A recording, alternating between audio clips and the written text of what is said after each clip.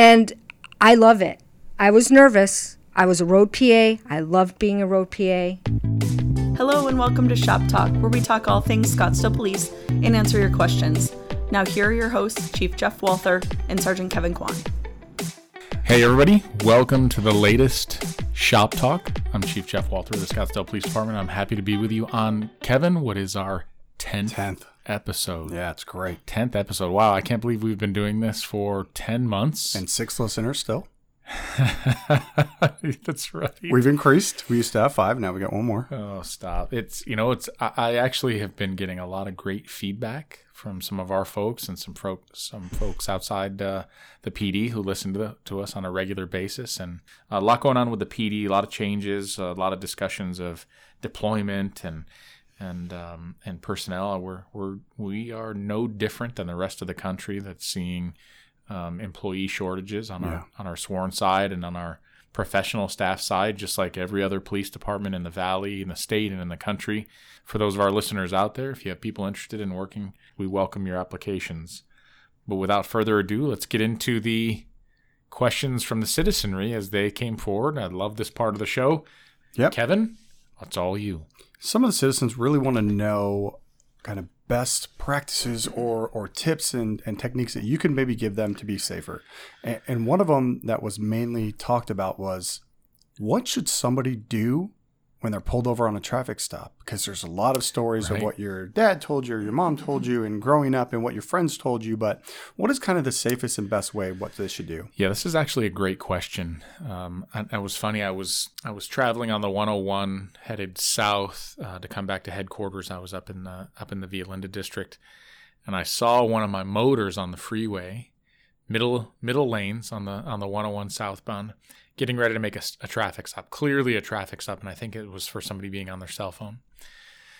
So they lit them up, and what we want to see our citizenry do is immediately pull to the right. To the right. And the citizen didn't do that. No matter the flailing of the arms of the motor officer, this person pulled all the way to the left. And pulled over on the shoulder, which is the most dangerous place to pull over. So first and foremost, a reminder to our citizenry that you have to pull to the right. Pull to the right. With emergency lights. Absolutely. Not just us, but with fire as well. Right. When you see emergency lights behind you, pull to the right. Get out of the way of emergency vehicles, or if you're being pulled over, that pulls you as far off the roadway as possible, be it on the freeway or be it on our residential side street or side streets. Pull over to the right. Yeah. Give that officer an opportunity to safely exit their vehicle and come up to your vehicle. It protects you. It protects them. I've seen a lot of rear end collisions before with people who are pulled over and who didn't pull over far enough. And so, first and foremost, get off the roadway. If you can turn into a parking lot, or if that's within a close proximity, don't drive for a long distance to pull into a parking lot. But if you have a parking lot in close proximity or a side street that you can turn onto to get off the major thoroughfare, do that. Number 2, if it's at night, feel free to turn a dome light on. Yes, absolutely. That illuminates the inside of the vehicle and allows the officer to be able to see, do you have other passengers, what's going on inside the vehicle. Obviously, that's for nighttime traffic stops. Put your hands on the steering wheel. That officers, you got to remember, officers don't know that you're a wonderful citizen. They just start pulling you over for a traffic stop. And I hear the word in our profession, we hear a lot about routine traffic stops. I hate that word. There's no such thing as a routine traffic stop. Yep. And so it really puts the officer in a position where they see your hands on the steering wheel. They might see a light, your dome light on at night, or interior lights. You've pulled as far off the road as possible to create a safety and a buffer zone, and then roll down your window. Yeah. So that puts the officer in a position of, this person understands. They want as safe of an encounter as possible, and they want a good two-way communication. So, and remember, know where your documents are. Right. Your driver's license, your registration, and your proof of insurance. Have an idea of where your documents are so that you can produce them upon request for the officer. So what would be the purpose? I mean, I know from what I'm looking for, but when someone's digging around in a glove box for a police officer's perspective, that's kind of why you're stating that. Yeah. It's the unknown. Sure. As soon as that glove box comes open or you reach for that glove box, let the officer know my documents are in my glove box. I'm going to open it, or they're in my center console. I like those little holders that go above, Yeah. the On the visor. the visor. Yeah. Those are great too. But just remember that, officers are trained to watch for furtive movement or sudden movement. And so if you start reaching toward your glove box, there's going to be a little bit more focus of that officer to see what you're going to reach into, center console, glove box, any of the many, many compartments now in modern vehicles. So just keep that in mind, but have your stuff ready and available. And this happens to me all the time. So that's why I've gone to a more electronic version. But those of you who are keeping printed out or paper copies of your insurance, your automobile insurance, I've let that lapse in the past. Oh, this one's 6 months old. This one's a year old. That's why I've gone to an electronic version on my phone now. But make sure that those documents are up to date. Yep. Perfect. And then anything that you think about as far as other safety aspects of a traffic stop? Like, I know that depending on the situation, especially on a freeway, even if it's pulled over to the right of the freeway, I've done many traffic stops on the freeway and it terrifies me. Yeah. The speeds are so incredibly fast that I may not go on the interior lane that is in the roadway. Yeah. So you might come out, you might approach from the passenger side of the vehicle. Right. Yeah. And it's not to scare anybody. It's really, we look out for our safety as well as the citizens to Absolutely. make sure everyone's Yeah, safe. absolutely. So. I think depending on the roadway and the speed of that roadway, passenger side approach is often utilized by, you see it a lot with DPS, Department of Public Safety, but our folks also will use it depending on the roadway that they're on. Right. So be ready for that. And the final thing is that, we've talked about in past episodes that we have, there's a bit of a lack of civil discourse going on in our society right now. And we certainly see it in some of our interactions between us and motorists who've committed infractions, driving infractions. All of us have done it. Yep. So please the officer's goal is to be courteous. And we want to know if they're not, obviously. But let's have some positive interaction. Let's have civil discourse with one another. Often the officer will ask, do you know why I stopped you? Right. And a lot of people say, I have no idea. Okay. Yeah. Typically, if you've run a red light or if you run a stop sign or you're doing 65 and a 45, you probably have some reasonable idea of why the officer stopped you. So, just a courteous exchange. My expectation for my folks is to be very professional, very courteous in a traffic stop, and we certainly want to know if they're not. But we hope the same from you. Right. So staying along the same lines about traffic, because we do get a lot of traffic complaints in various parts throughout the city. Very much so. What is the best phone number to call for any ongoing traffic problems, or if someone just wants to let us know about a area that is a high traffic complaint? You're welcome to call us on our hotline. It's 480-312-CARS or 480-312-2277 is very specific tip line for traffic complaints in the city of Scottsdale. And that's monitored by my traffic enforcement section. And so we can get that information out right away. One of the biggest complaints in Scottsdale that we receive in Scottsdale PD is related to traffic. Yep. And all over, be it far north.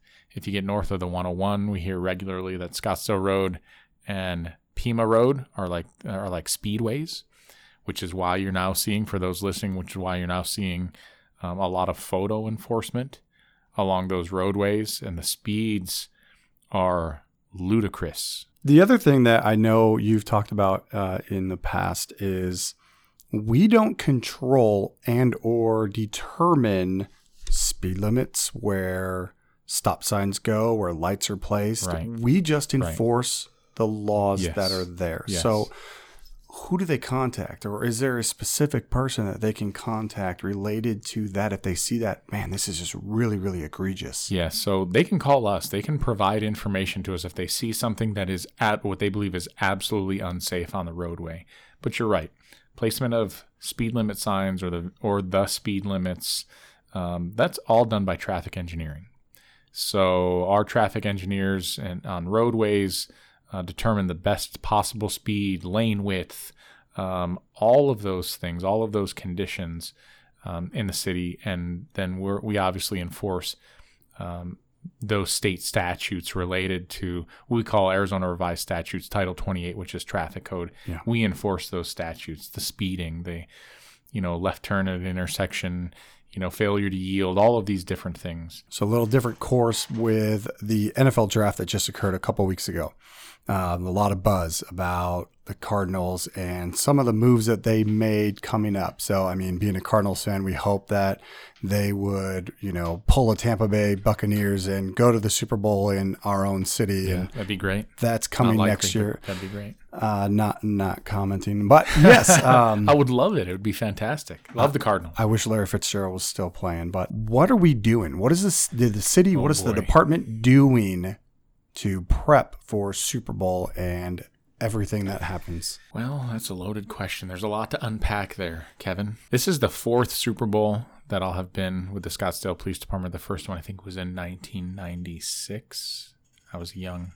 Was that one at Tempe Stadium? I was a young patrol officer that time. And so I've been here in for all 4 in different capacities. And the last one in 2015, I was the assistant chief, the bureau chief over patrol and special operations, which then had me as the area command for that, because as many of our listeners will know, with the Super Bowl coming, it just happens to be on the same weekend with the WM Phoenix Open that same week as all the Super Bowl revelry, and then the final day, the final round of the Open is Super Bowl Sunday. Yeah.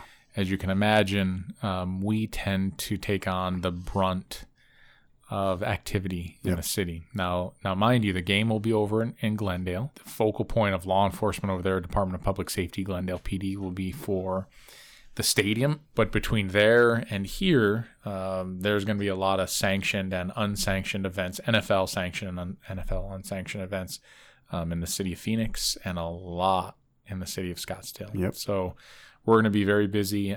We already take a very much an all hands on deck approach during the Open. Last year, we, again, go figure, we broke another record at just over 1 million people.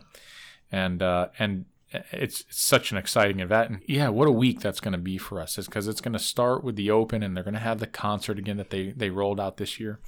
And then we'll roll at the beginning on that Saturday, and then we'll roll right into the Open that week. But that will also have parties and events all related to the Super Bowl in Old Town Scottsdale. There's a lot of activations planned for the downtown area, the Civic Center area.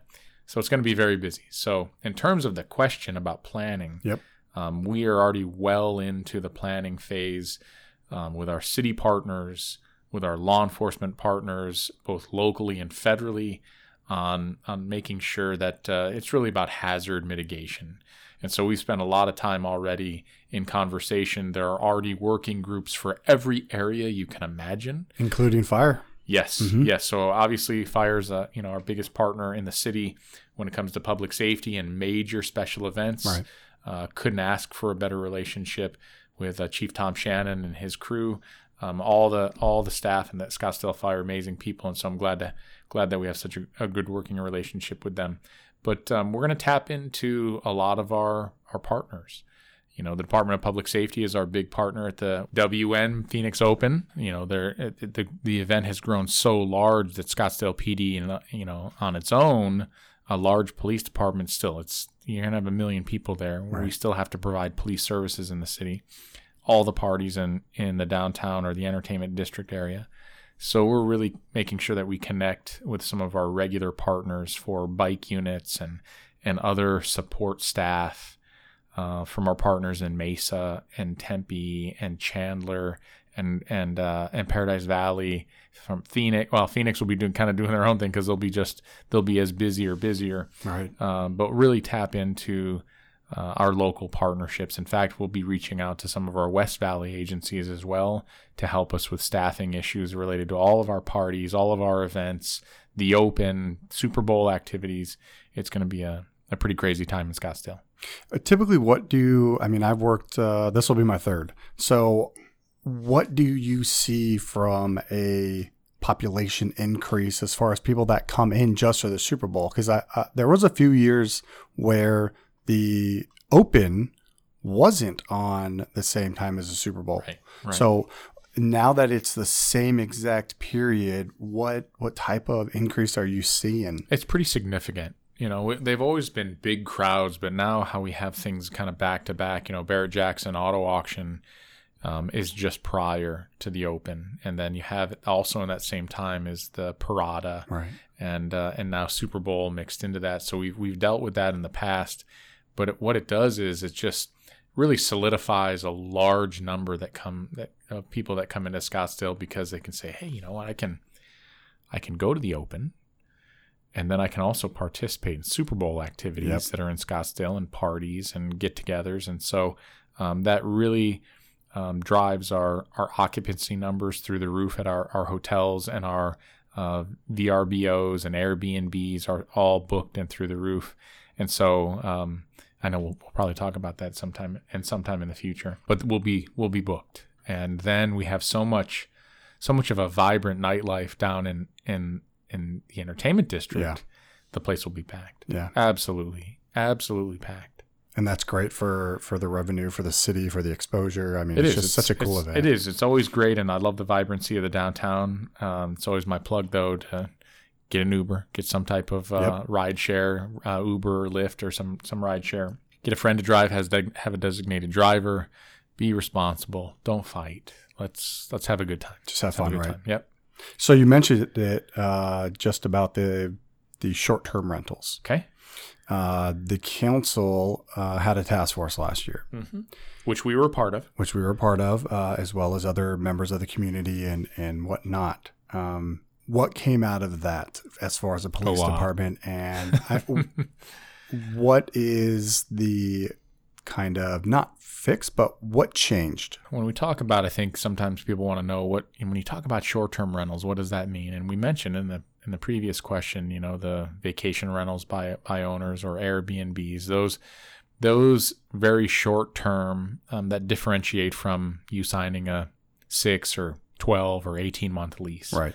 Those differentiate one another. And the short-term rentals, really the issue that we have found in the city, although it brings in some amazing people and adds to that vibrancy in the city, what we found is that people leave their homes or want to sell their homes. We're getting a lot of investment folks, investment companies coming in and buying single-family residential homes or condos, or even what used to be apartments and now have transitioned to condos or patio homes. They're being bought up at a pretty accelerated rate, right? And they're being turned into short-term rentals.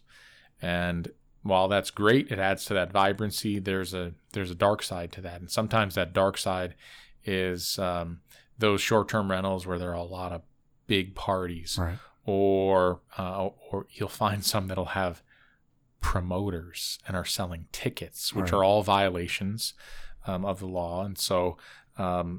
You can't have major events and sell tickets. You and your family can go to a VRBO and be part of the local community, but some of these other things really needed to be addressed, and that's why the short-term rental task force was put together, made up of code enforcement and the PD and 2 of our council members and a number of people, our city attorney's office, and a number of people in the city, stakeholders. Both internal to the city and external to the city, to really give our citizenry a voice in that short-term rental task force. And a number of important things that came out of that. So not to restrict, because you can't really place too many laws on short-term rentals, because the law looks at short-term rentals and long-term rentals very similarly. Right, and so I know that there's a lot going on as of this recording. There's a lot still going on in the state legislature related to short-term rentals in Arizona. But essentially, all we really want to do on the city side, and certainly on the PD side, is to make sure that people who are coming to those are having a good time, that they're not disturbing the peace of a neighborhood that short-term rental might be in the middle of. Right. There are people and families and residents who live in that area that while they welcome, have a good time and enjoy the downtown or enjoy Scottsdale and the golf and the amenities and the attractions. So one of the things that came out of that was funding for what we're calling the short-term rental squad. In the organization, I know there are a number of people that want to call it the nuisance party squad, but really what it is, it's a short-term rental squad. And we get what we wind up receiving typically on weekends and long weekends is a significant number of calls for service to the police department for disturbances, loud parties, fights, etc., at some of the short-term rentals that have been rented out for larger events, and some not so larger events. And so we wind up going to a lot of these calls. That's a real resource drain on the police department. So we're going to create an entire squad. Actually, it's just four officers and a sergeant that will primarily respond and deal with issues related to short-term rentals. People would say, wow, it's that big of a deal? It is. It is, right. And so the level of fighting or violence, the number of parties, how it's negatively impacting a neighborhood, there is a squad. There is a squad's worth of activity that we need to deal with. Now, I do think that after a period of time, we'll rein that in a little bit, and people get used to a short-term rental squad being out there. And there's a partnership with code enforcement because there are a number of code issues related to that as well. That we're going to make sure that your short-term rental is registered with the city. That's something else that you see not going on very often, but we want to make sure you're registered with the city. There's going to be some requirements to that. If you're an owner and there's a disturbance at your rental property, your short-term rental property, you're going to be required to either have yourself or a representative respond to that disturbance when the police get called within an hour. Yep. And so that's really to bring some accountability to the owners and the management companies of these short-term rentals where we're having a number of problems. Now, mind you, for our listeners out there, not all of these are bad operators. We don't have, problems at all short-term rentals. But we do have a lot of repeat offenders in our short-term rental community. And so those are the ones we want to address. We want to make ssure that everybody's, hey, come here, have a great time. But remember that most short-term rentals are within the residential community. And I like to say that your rights end where the next person's rights begin, and hey, have a great time. But when it's 2 or 3 o'clock in the morning and little kids in the house next door are trying to sleep, right.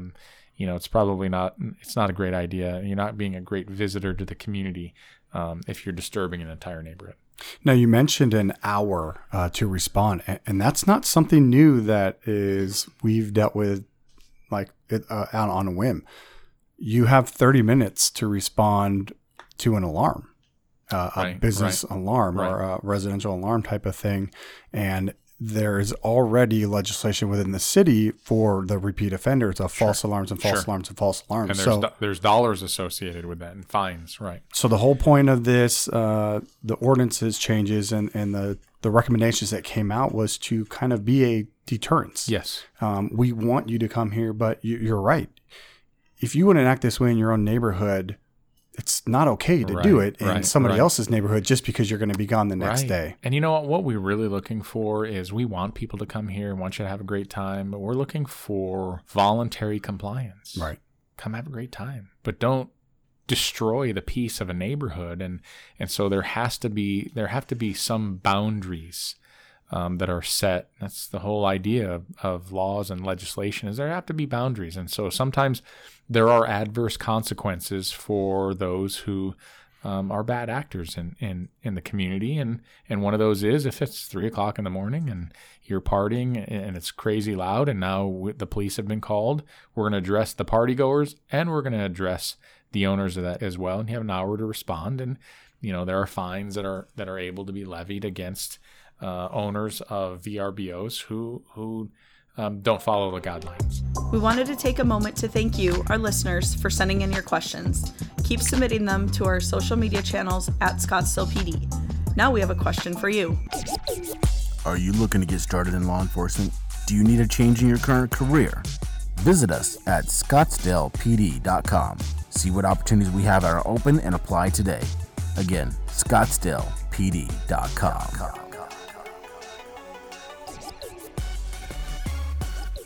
Now the best part of the show. Yeah. I'm going to welcome Alex Sachs. He's one of our police aides and the crime prevention police aide for the Via Linda district.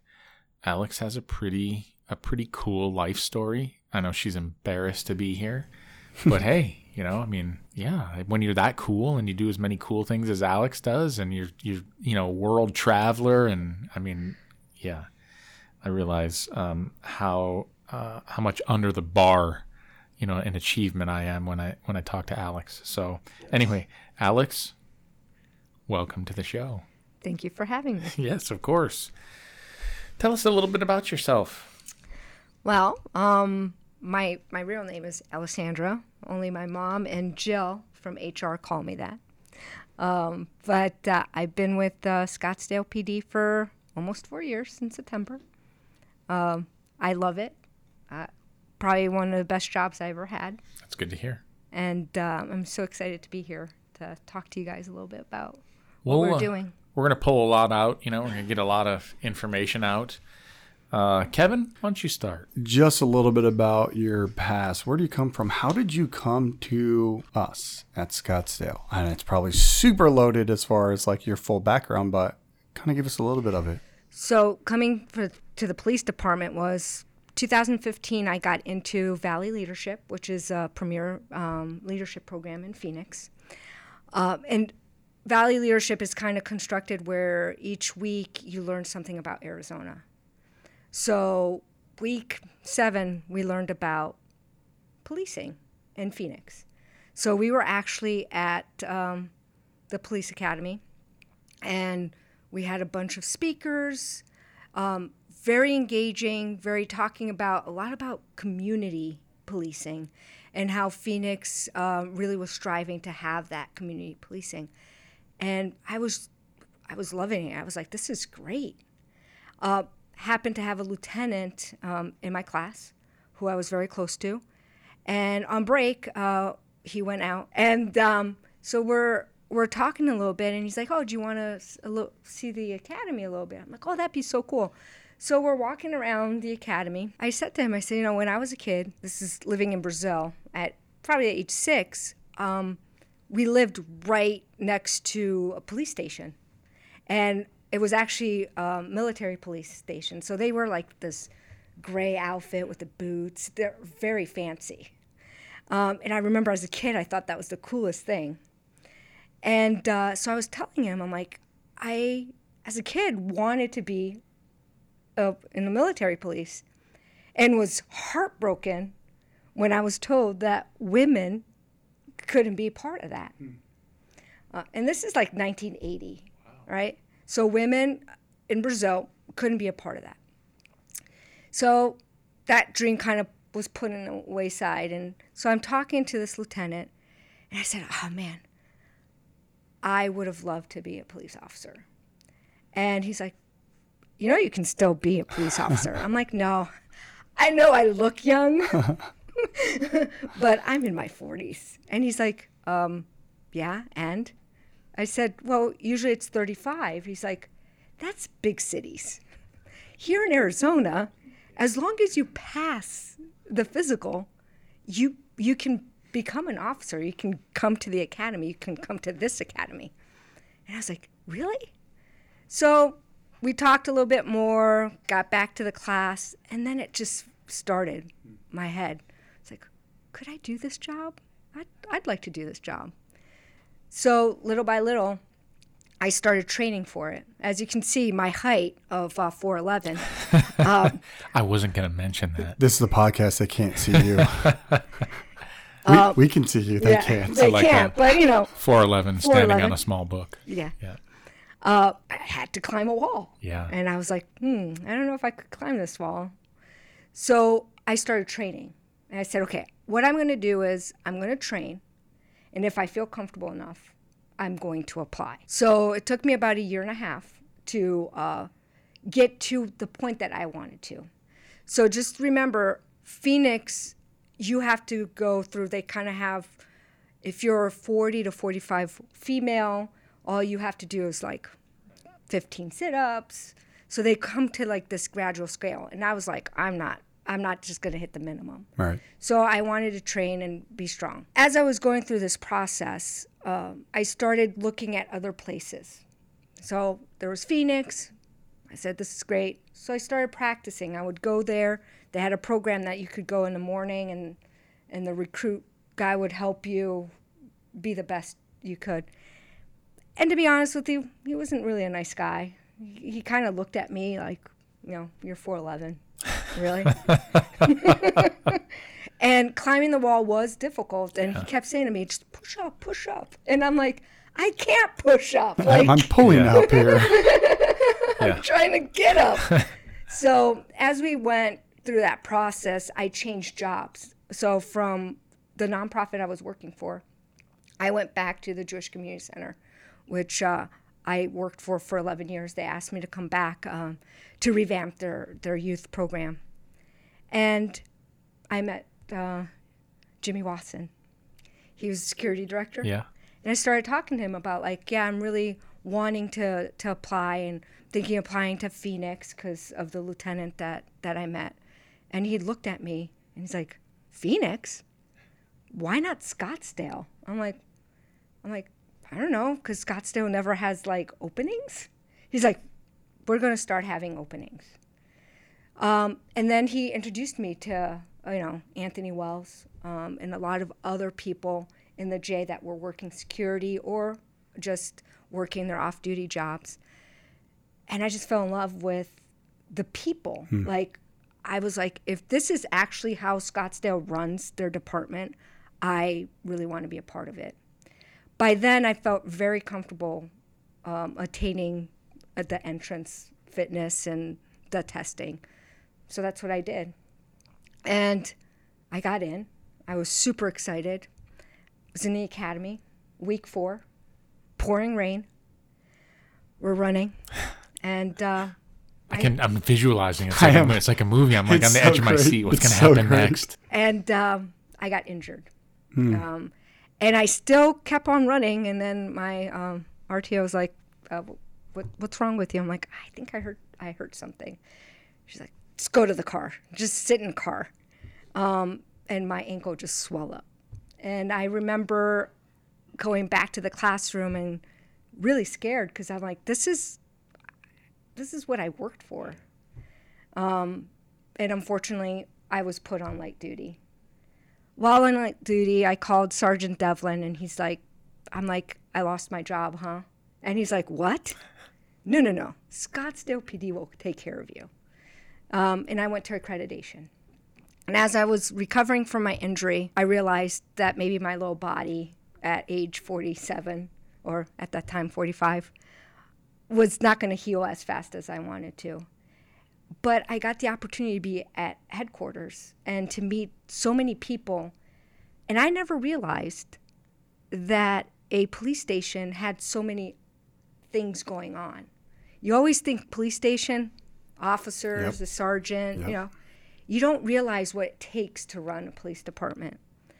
And that's when, I decided, like, even if I can't go back to the academy and be an officer, I want to stay in Scottsdale. I just felt they treated me right, and they gave me opportunities where I know for a fact that people that got injured through Phoenix, that was it. Yeah. Like, you start all over again. You kind of have to figure stuff out. When I decided that I wasn't able to probably go into the police officer route, I had great people telling me, here are some things you can do. One of them was Will Hathaway, and he's like, well, you can do 2 things, Alex. You can be in detention, which honestly I can't see you in 4 walls, or you can be a police aide. And I was like, what's a police aide? He goes, you do almost the same thing as a police officer, like 90% of the job, except you don't carry a gun. You don't have a lot of contact with suspects, but, you're still out in the community. And I was like, that sounds fun. So I tried it, and I really enjoyed it. And 4 years, almost 4 years now, I can say this is probably the coolest job I ever had. Soccer was the coolest. That's always going to be the coolest job. Oh, we're going to get into that. Oh, yeah. But this definitely, I wake up every day, and I kid you not, I love what I do. Yeah. Police aides, I'll tell for our listeners, probably one of the unsung heroes in the police department. Alex hit that nail right on the head. It's so much of what officers do, the report writing, going to calls for service where a police officer is not needed. Suspect is gone already, burglary report, a traffic collision, just an amazing. And our police aides are different. Other agencies have police assistants. Our police aides are different. I mean, they're just really a full service position in the organization, and we're actually increasing our numbers of police aides this calendar year by 7 this year. So that's terrific. That's just, I'm just so glad that you mentioned Jimmy Wasson, the security director at the Scottsdale Jewish Community Center. And that's my plug for Jimmy, is that Jimmy is a retired lieutenant with Scottsdale PD and became the security director there. And so a lot of great things, I think, that you headed down that path, met up with some great people who worked for Scottsdale PD. You mentioned Anthony Wells, Officer Anthony Wells, one of our K-9 officers. And I'm just glad that we were able to steal you away from Phoenix. So you mentioned briefly, Alex, about being 6 years old in Brazil and living next to a police station. So that cat's out of the bag. You're from Brazil. Tell us how you got here. So to get there, I went to high school in Paris. When I graduated from high school. Brazil, that's not Paris. right. Yeah. Okay. Yeah. So I went to the American School of Paris. Go Rebels. And my dad decided to retire. He made enough money that at 46, he's like, I'm done. And we had two options, my sister and I. We could go back to the United States and go to college, or go to Brazil and go to college. And my sister got into Sarah Lawrence, and my dad looked What's that? Sarah Lawrence University. Oh, so that sounds very hoity-toity and Yeah, expensive. it's from the East Coast. It's an all-girls school. Okay. And my dad's looked and said, I'm not paying $25,000 a year for you to go. And at that time, Sarah Lawrence was one of the most expensive schools. This is 1992. Yeah. And so my dad's like, nope, you two, we're going back to Brazil. You guys can go there for free. The university's free. And that's where we're headed. So we headed back to Brazil. And I went 1 year to medical school. Decided that I wasn't too happy. And a friend of mine at medical school goes, hey, they're doing some tryouts for women's soccer.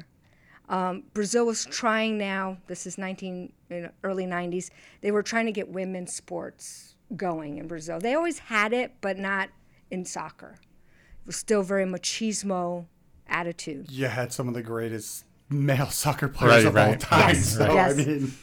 So I tried out. Everyone made a team. So the major soccer clubs all had a women's team. We're building a women's team. So then I went to my dad and I said, hey, I am going to just lock my space in medical school, because you can do that for 1 year in Brazil. And I'm going to try this out. And my dad goes, wait, what? You're going to play soccer? What are my friends going to think? You're leaving. Hey, Dad, I'm leaving medical school to go kick a ball around. Yeah. And that year became 2 years, then 3. And then my dad's like, what are you going to do? And I said, you know what? I think I'm just going to go to college, but maybe physical education. So I went to physical education. I went to one of the top physical education schools in Brazil, which a lot of professional athletes went, because they kind of worked on your schedule. So you could go to national games and South American games. I did that. And then I think I was in my 3rd year, and my parents came to me and go, hey, we're moving to Arizona. And I'm like, why? They're like, we liked it. It's really nice. It's, different. Do you want to come with us? And I'm like, no, thank you. So they left, and I finished college and decided to go directly to my master's. And I did sports psychology. with one of the top sports psychologists in Brazil. And my master thesis was published in the World Conference, which that year was in Greece. So I headed off to Greece to present my master thesis. And I met Darren Treasure from Arizona State University. And he's like, hey, you know, we'd love to have you. We have a really good program here in Arizona if you're interested. So I was like, you know, might as well. I've been in Brazil. I kind of miss my family. I had visited Arizona, and I'm like, well, it's pretty cool, right? It's different from growing up in the East Coast. And headed over here in 2001, August 2001. And got into ASU, did a little bit of sports psychology PhD.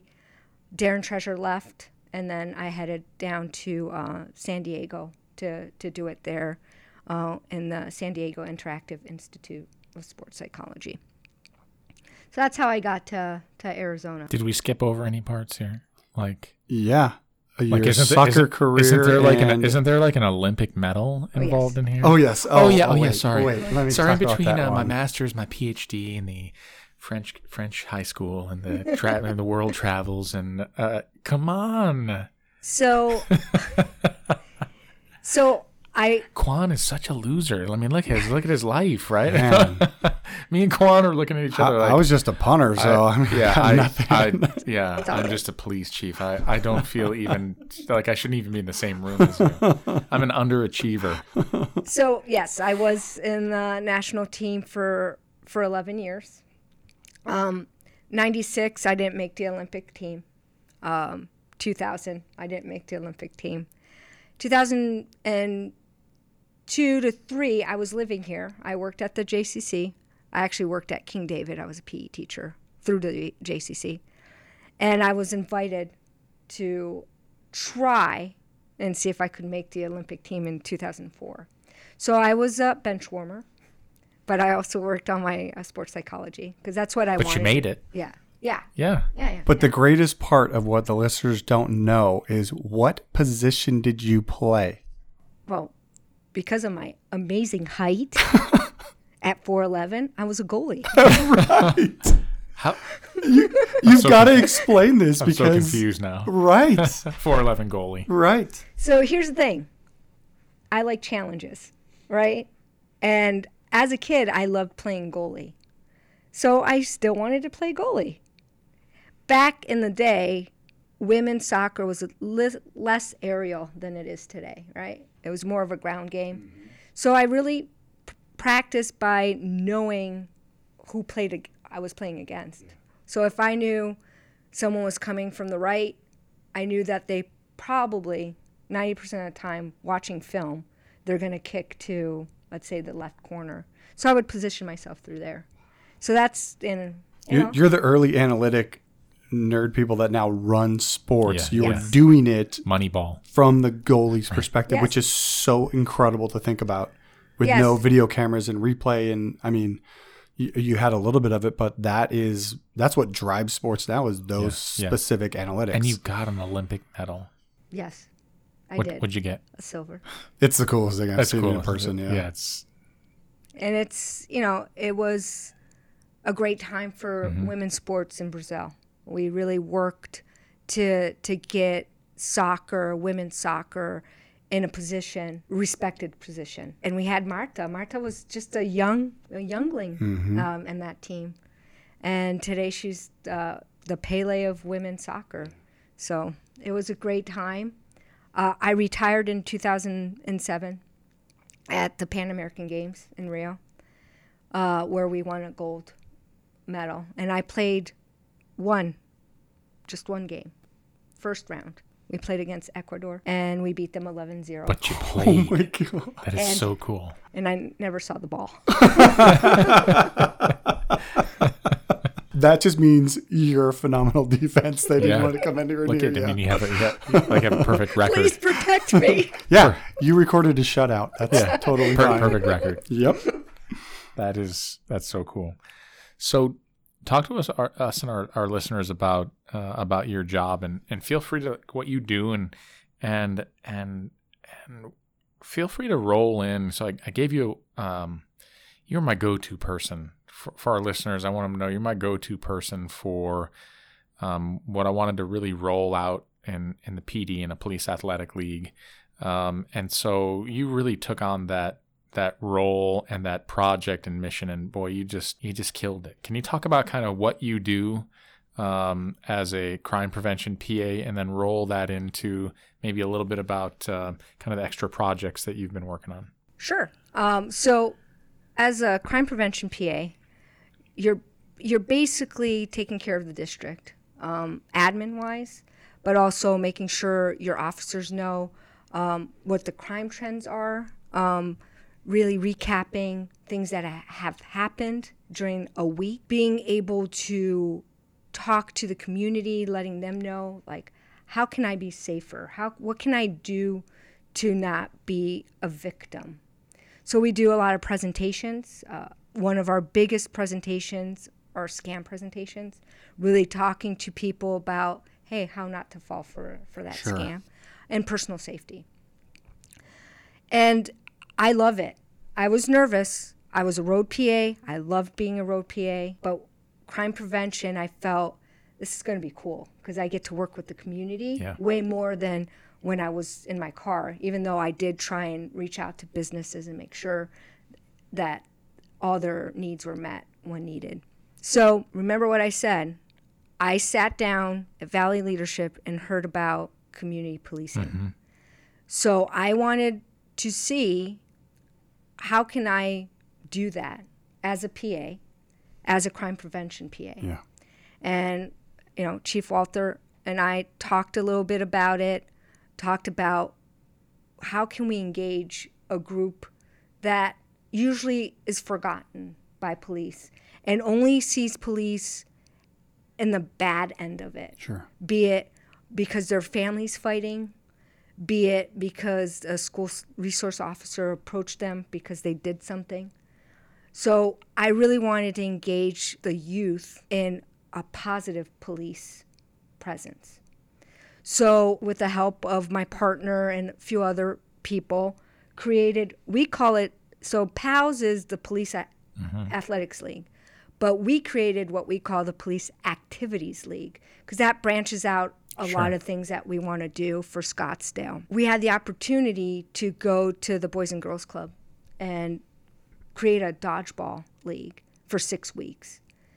And the purpose of that is to give the kids an opportunity not only to meet us and see the human side of policing, but also to give them what I feel as police officers or people in law enforcement are values. And the values we have here are what I call RISE, which is resilience, integrity, strength, and empowerment. And I wanted those kids to know that that's what they need. That's what we're going to give them every time they see us. So 6 weeks we did dodgeball, and I wanted to open their minds to not only seeing officers, but again, because a lot of people don't know what runs a police station. Yep. They got to meet people from personnel. We had crime scene investigators. We've had all types of people come and play with these kids, and the kids get to ask questions. Yesterday was our last.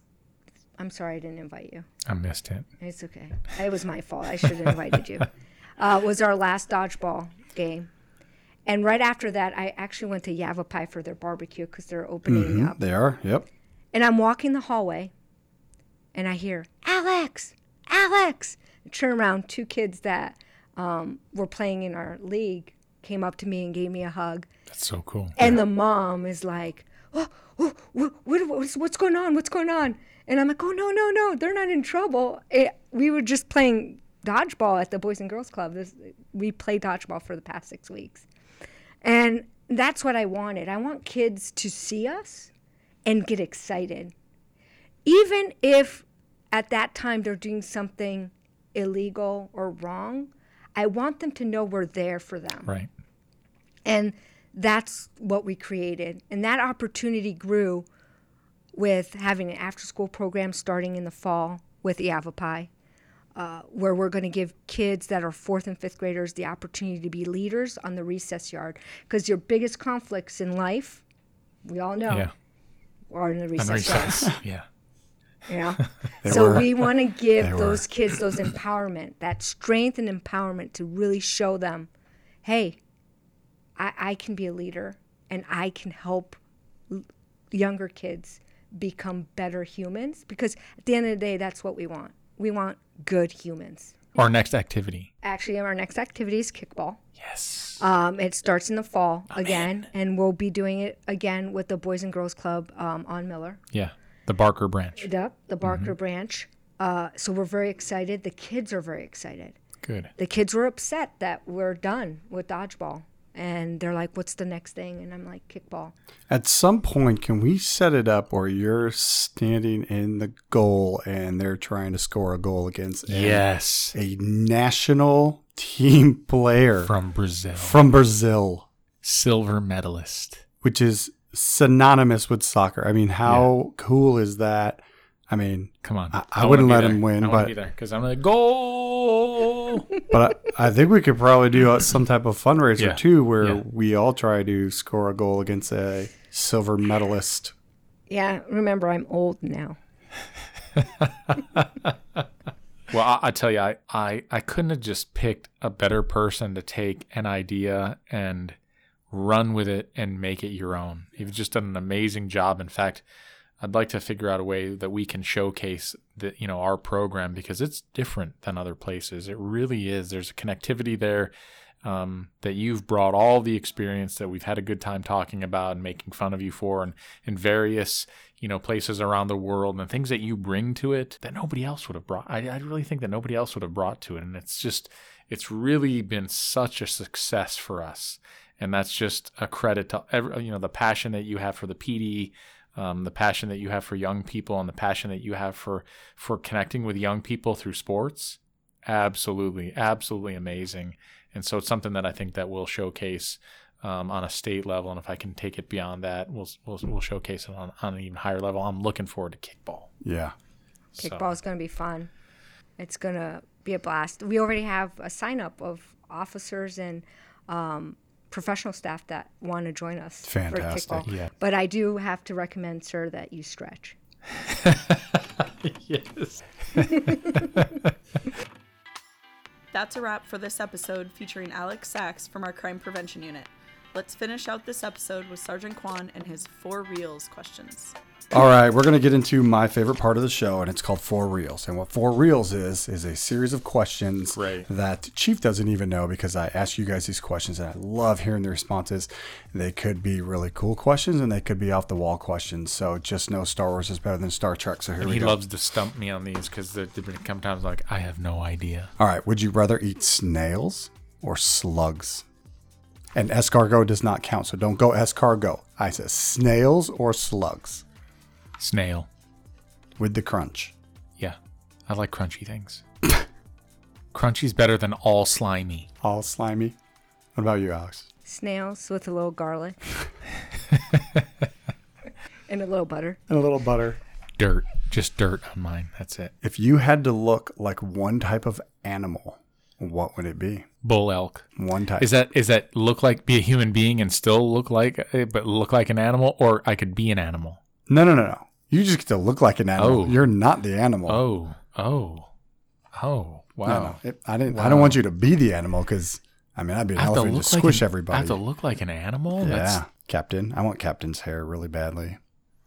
His hair is awesome. Oh, you want to look like a shaggy dog. Shaggy just give me his dog. awesome curly hair. I want antlers. I'm still going to go with the bull elk. Bull elk. What about you? A lion. So like when I'm in the goalie, Your mane. mane just flows. Oh my gosh, that's fantastic. Yeah.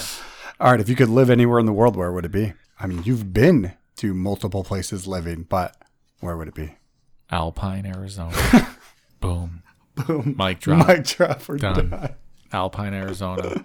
The little village of Alpine, Arizona. Population less than 200 6. year-round residents. Population of 6. What about you? Where would you live? Istanbul, Turkey.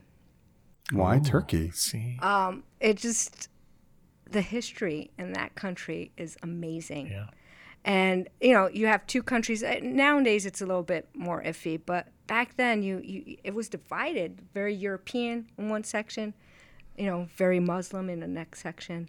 But it was just amazing. Food, people, culture. It's advanced a lot. It took a lot of the modern look to it. So I just love Turkey. What TV show would you be in if you were an actor? Current, not black and white ones where I've got to listen to what the show was. And Longmire, and I could be Sheriff Longmire. it's a TV show, I'm That's guessing that's about a TV show. cowboys. No, it's a sheriff's department in, you know, a small little place in Montana. It's kind of cool. So you just want to do your current job in a small town. We are not branching out this month. Okay, Alex, go ahead, and I'm going to think of a better and smarter answer than the one that. So does it have to be current, like, or if it's still on TV, can I? Recent. You can even do a recent one. Like I would want to be in Game of Thrones because it's the coolest show ever. Yeah, But yeah, it's not on anymore. I want to be a soccer player in Ted Lasso. Yes. You took mine. I was like, I want to be Ted love Lasso. Ted Lasso. Ted Lasso is one of the few really good TV shows out there. You know, that's not about murder and. I'm so angry at the end of the season 2, but I It don't want happens. to spoil it for anybody. But I was going to say Ted Lasso. No, you Okay, can't be Ted the Lasso. goalie. Huh? You can be the goalie in Ted Lasso. If you could go back in time, what part of history would you change? I would remove the Black Plague just for Interesting. the mass amounts of people that killed it that had no idea that it was coming. But would that have offset something else? Yeah. Right? Yeah. But just the many, many millions of people that were killed. If I could change one thing, and I'm going to go with American history here, because I think there's so many problems that have manifested. There's just so much wrong related to it. It is the introduction of slavery into the colonies, which ultimately became the United States. So much wrong with that on so many levels, from the slave trade to the racism that you see based on slavery that as it came into the colonies that ultimately became the United States. Yeah. Mine would probably be the Holocaust. You know, Yeah. think of all these Yeah. people today, where Yeah. we would be Yeah. if that had never happened. Right. Yeah. That's impactful. Yeah, absolutely. If you won the lottery, what would you buy first? And I'm talking like Powerball lottery. None of this like I've got a $100,000 win or something like that. And always take the lump sum, by the way. But Always. what would you buy? Ram 3500 dually. I thought you were going to go computer RAM. Night edition with a Lance 960 truck camper, slide-in truck camper. What's a night edition? It's where it blacks out anything that you would think of chrome. It blacks it all out. With the camper, sleeper camper. Delmonico red, blacked out Ram 3500 dually, Laramie package. Well, you know, I won the lottery, so let's go with the Laramie Longhorn edition with a Lance 960 truck camper that I'd put a matching wrap on in the same kind of color. Is that like a 45-foot truck? No, it's the camper slides into the bed. It's a truck camper. I'm like, I don't know how you make. I know people are like, I thought think those big. are called a motorhome. Think big here, Chief. Think big. No, there's other things I do, but that's one of the things I'd buy first. What would you buy? I would buy a building and recreate it and make it a sports complex for kids. Yeah. Look Look at that. See, I'm not going to answer because I'll be totally selfish. So. I bought something for myself and my wife, and Alex is going to just take care of the whole community. I suck. With all like everything, like Call it the Alex Sachs building for kids. No, who she'd wanna call learn it to something play sports better. with way more humility to it than that. yeah, that's what I She would. would call it the Rise Facility for Youth. Yeah, that would be awesome. I should start playing the lottery. All right, last one. If you were stranded on a desert island by yourself, how would you ask for help? How would you try and get off the island? Now think Survivor without the social drama. But what are you going to try and do to get off the island and back to civilization? I'm going to go full castaway. With Wilson? I'm going to make a boat. Try to get into the shipping lanes. To get picked up. Yeah. And probably die.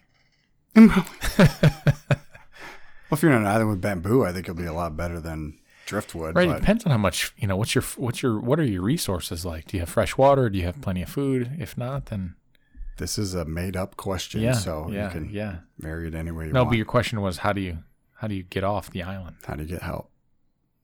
Because I've seen, what is that, back in the day one where they're stranded and they keep going against the rip curls and then it ends up being like the other side of the island is a resort paradise you don't know. So it's one of those twists of Yeah. fate. But Oh, that's how I try to get off. I would go old school. I'm a big cartoon fan. I would just write a little note, put it in the bottle, and just let it float through the... wait for it to come back in 60 years. 150 years from now, they find Alex's bones. Hey, we found your note. Sorry it was so late. and hope it goes to the resort side of the It island. spins around. Well, perfect. So that wraps it up for our 4 Reels questions. Great show. Great questions, Kevin. Great questions from the citizenry. Thanks to those who sent them in. And Alex, exactly what we were hoping for with the show. Thanks for everything that you've done. I mean, what an exciting life you've led up to this point. 411 or not, it's irrelevant. A lot of really great stuff, and thanks for all that you do for the PD, for me personally, and for the for those young voices in our community who sometimes don't have a voice, and you've really given them a voice and a connection to the PD that is just second to none. So thank you. Thanks to everybody for joining us this week and this month. Sorry, and we will see everybody next month. Be safe, do great things, take care of each other, and remember, every day offers each of us the opportunity to be more in the service of others. Thank you for listening to Shop Talk Episode 10. We'd love to hear from you. You can send your comments or questions to us on any of our social pages. You will find us at Scottsdale PD on Facebook, Instagram, Twitter, and TikTok. We look forward to bringing you a new episode next month. Until then, remember to be more.